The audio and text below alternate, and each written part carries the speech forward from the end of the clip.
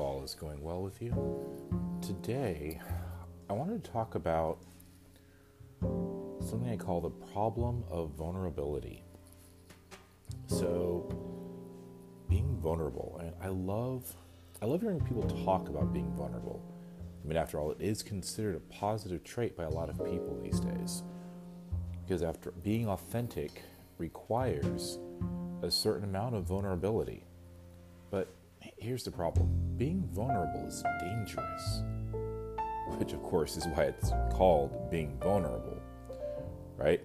When someone talks about a building having vulnerabilities, that means the building has weaknesses. It's not considered perfectly strong, right? In military situations, you refer to vulnerabilities as weak points, areas in which you can be attacked, right? And that's what it is. When you are vulnerable, you are open to attack. You are exposing to others your flaws, your weaknesses.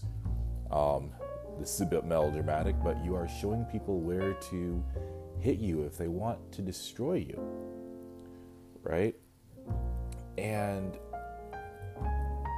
that's kind of scary. And I think that's what makes true authenticity and true vulnerability so frightening, is that when you truly are being authentic and vulnerable in front of others, you are showing your weak points, and you are showing them things that they could use later to attack you. And that is, it takes trust, doesn't it? It takes a lot of trust in order to let people see what your weaknesses are. Or maybe it takes courage, or maybe it's recklessness. I don't know. But I guess in the end it's okay, because being vulnerable is also an invitation. I mean, you're inviting others to draw close to you. And by showing them where your weaknesses are, you are giving them power in the relationship. And in a world that is aching for connection, for love, being vulnerable does show others that they are safe with you. Because when you are vulnerable, you are showing others that they can be vulnerable too. Now, I say this, but that obviously cannot be how you treat everyone. You have to have wisdom to know when it is appropriate to be vulnerable and when you need to protect yourself, right? And show a strong position or show a sense of strength, because there are some people who you cannot be vulnerable around, because they will immediately take advantage of that, either because they've already proven themselves to be untrustworthy, or because, sometimes people just give off that vibe where you're just like, I don't know if I can trust this person. And that's something we have to consider on a case-by-case basis. This is probably something I need to dig deeper into. These are just some initial thoughts that have been rolling around in my head as I've been thinking about my own experience as a teacher, specifically a teacher who is autistic, a teacher who has ADHD, a teacher who has chronic illnesses. And I do share that information with my students, with their parents. I'm very open about it.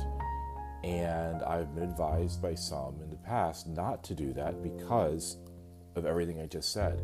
Because it is declaring my vulnerabilities. It is opening myself up to attack and scrutiny. And it has backfired on occasion. I have had people change how they treat me because of my honesty, and there is always a risk that opportunities are going to be withheld from me because of my honesty. But what I've also discovered is people who have come to me either through social media or in person who've thanked me for being open and vulnerable, because in their eyes it shows strength. And I think that in the end, that is what can happen. When we are open and when we are vulnerable, we ultimately strengthen those parts of ourselves that we once thought were weaknesses.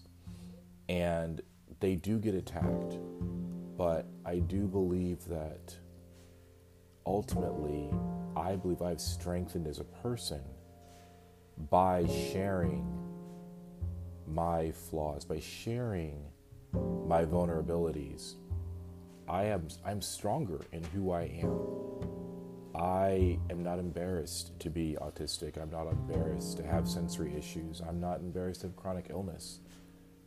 And in fact, by being open and honest about those areas and also sharing how I am growing and sharing what I'm learning, like it's not just a woe is me. I'm not just saying, oh, I have a chronic illness, my life is so hard, have pity on me. No, I'm saying these are reasons why I struggle, but also these are things I'm doing to overcome it. For example, I have been trying to work out off and on for months now, and it is hard because I go to do push-ups and there's inflammation in my wrists and it makes me want to quit and it's painful, but I keep going. And my will is being strengthened every time I challenge myself to overcome my own weaknesses. And I've gotten off on a tangent, but my point is, what I'm trying to say is that I have had parents, I've had students, I've had people DM me on social media and thank me for being open about my struggles because it made them feel like they could share their struggles too. And often these things that we think of as vulnerabilities, these things that we think we need to hide, the reality is they don't get healed, they don't get fixed, they don't get dealt with when they're kept in the dark. It's only when we're open about our struggles that we can invite others to help us. And yes, there are going to be some people who take advantage of that and use those opportunities to attack you. And you have to use wisdom and discernment to figure out who is safe to first open up to and share with. I do not recommend immediately going onto Facebook, Instagram, TikTok, whatever, and announcing your vulnerabilities. I believe you first have to choose trusted friends or maybe a therapist or a family member to first talk to about those vulnerabilities and first discuss getting help that way before you loudly pronounce it to the world. That's just my own 2 cents worth. Obviously, you do what you want. But, there should be steps and there should be caution how you do that. But ultimately, I do believe that as we share our stories and as we learn to become more vulnerable and authentic, we will give other people that permission. And I feel like I've said the same thing 5 times in a row.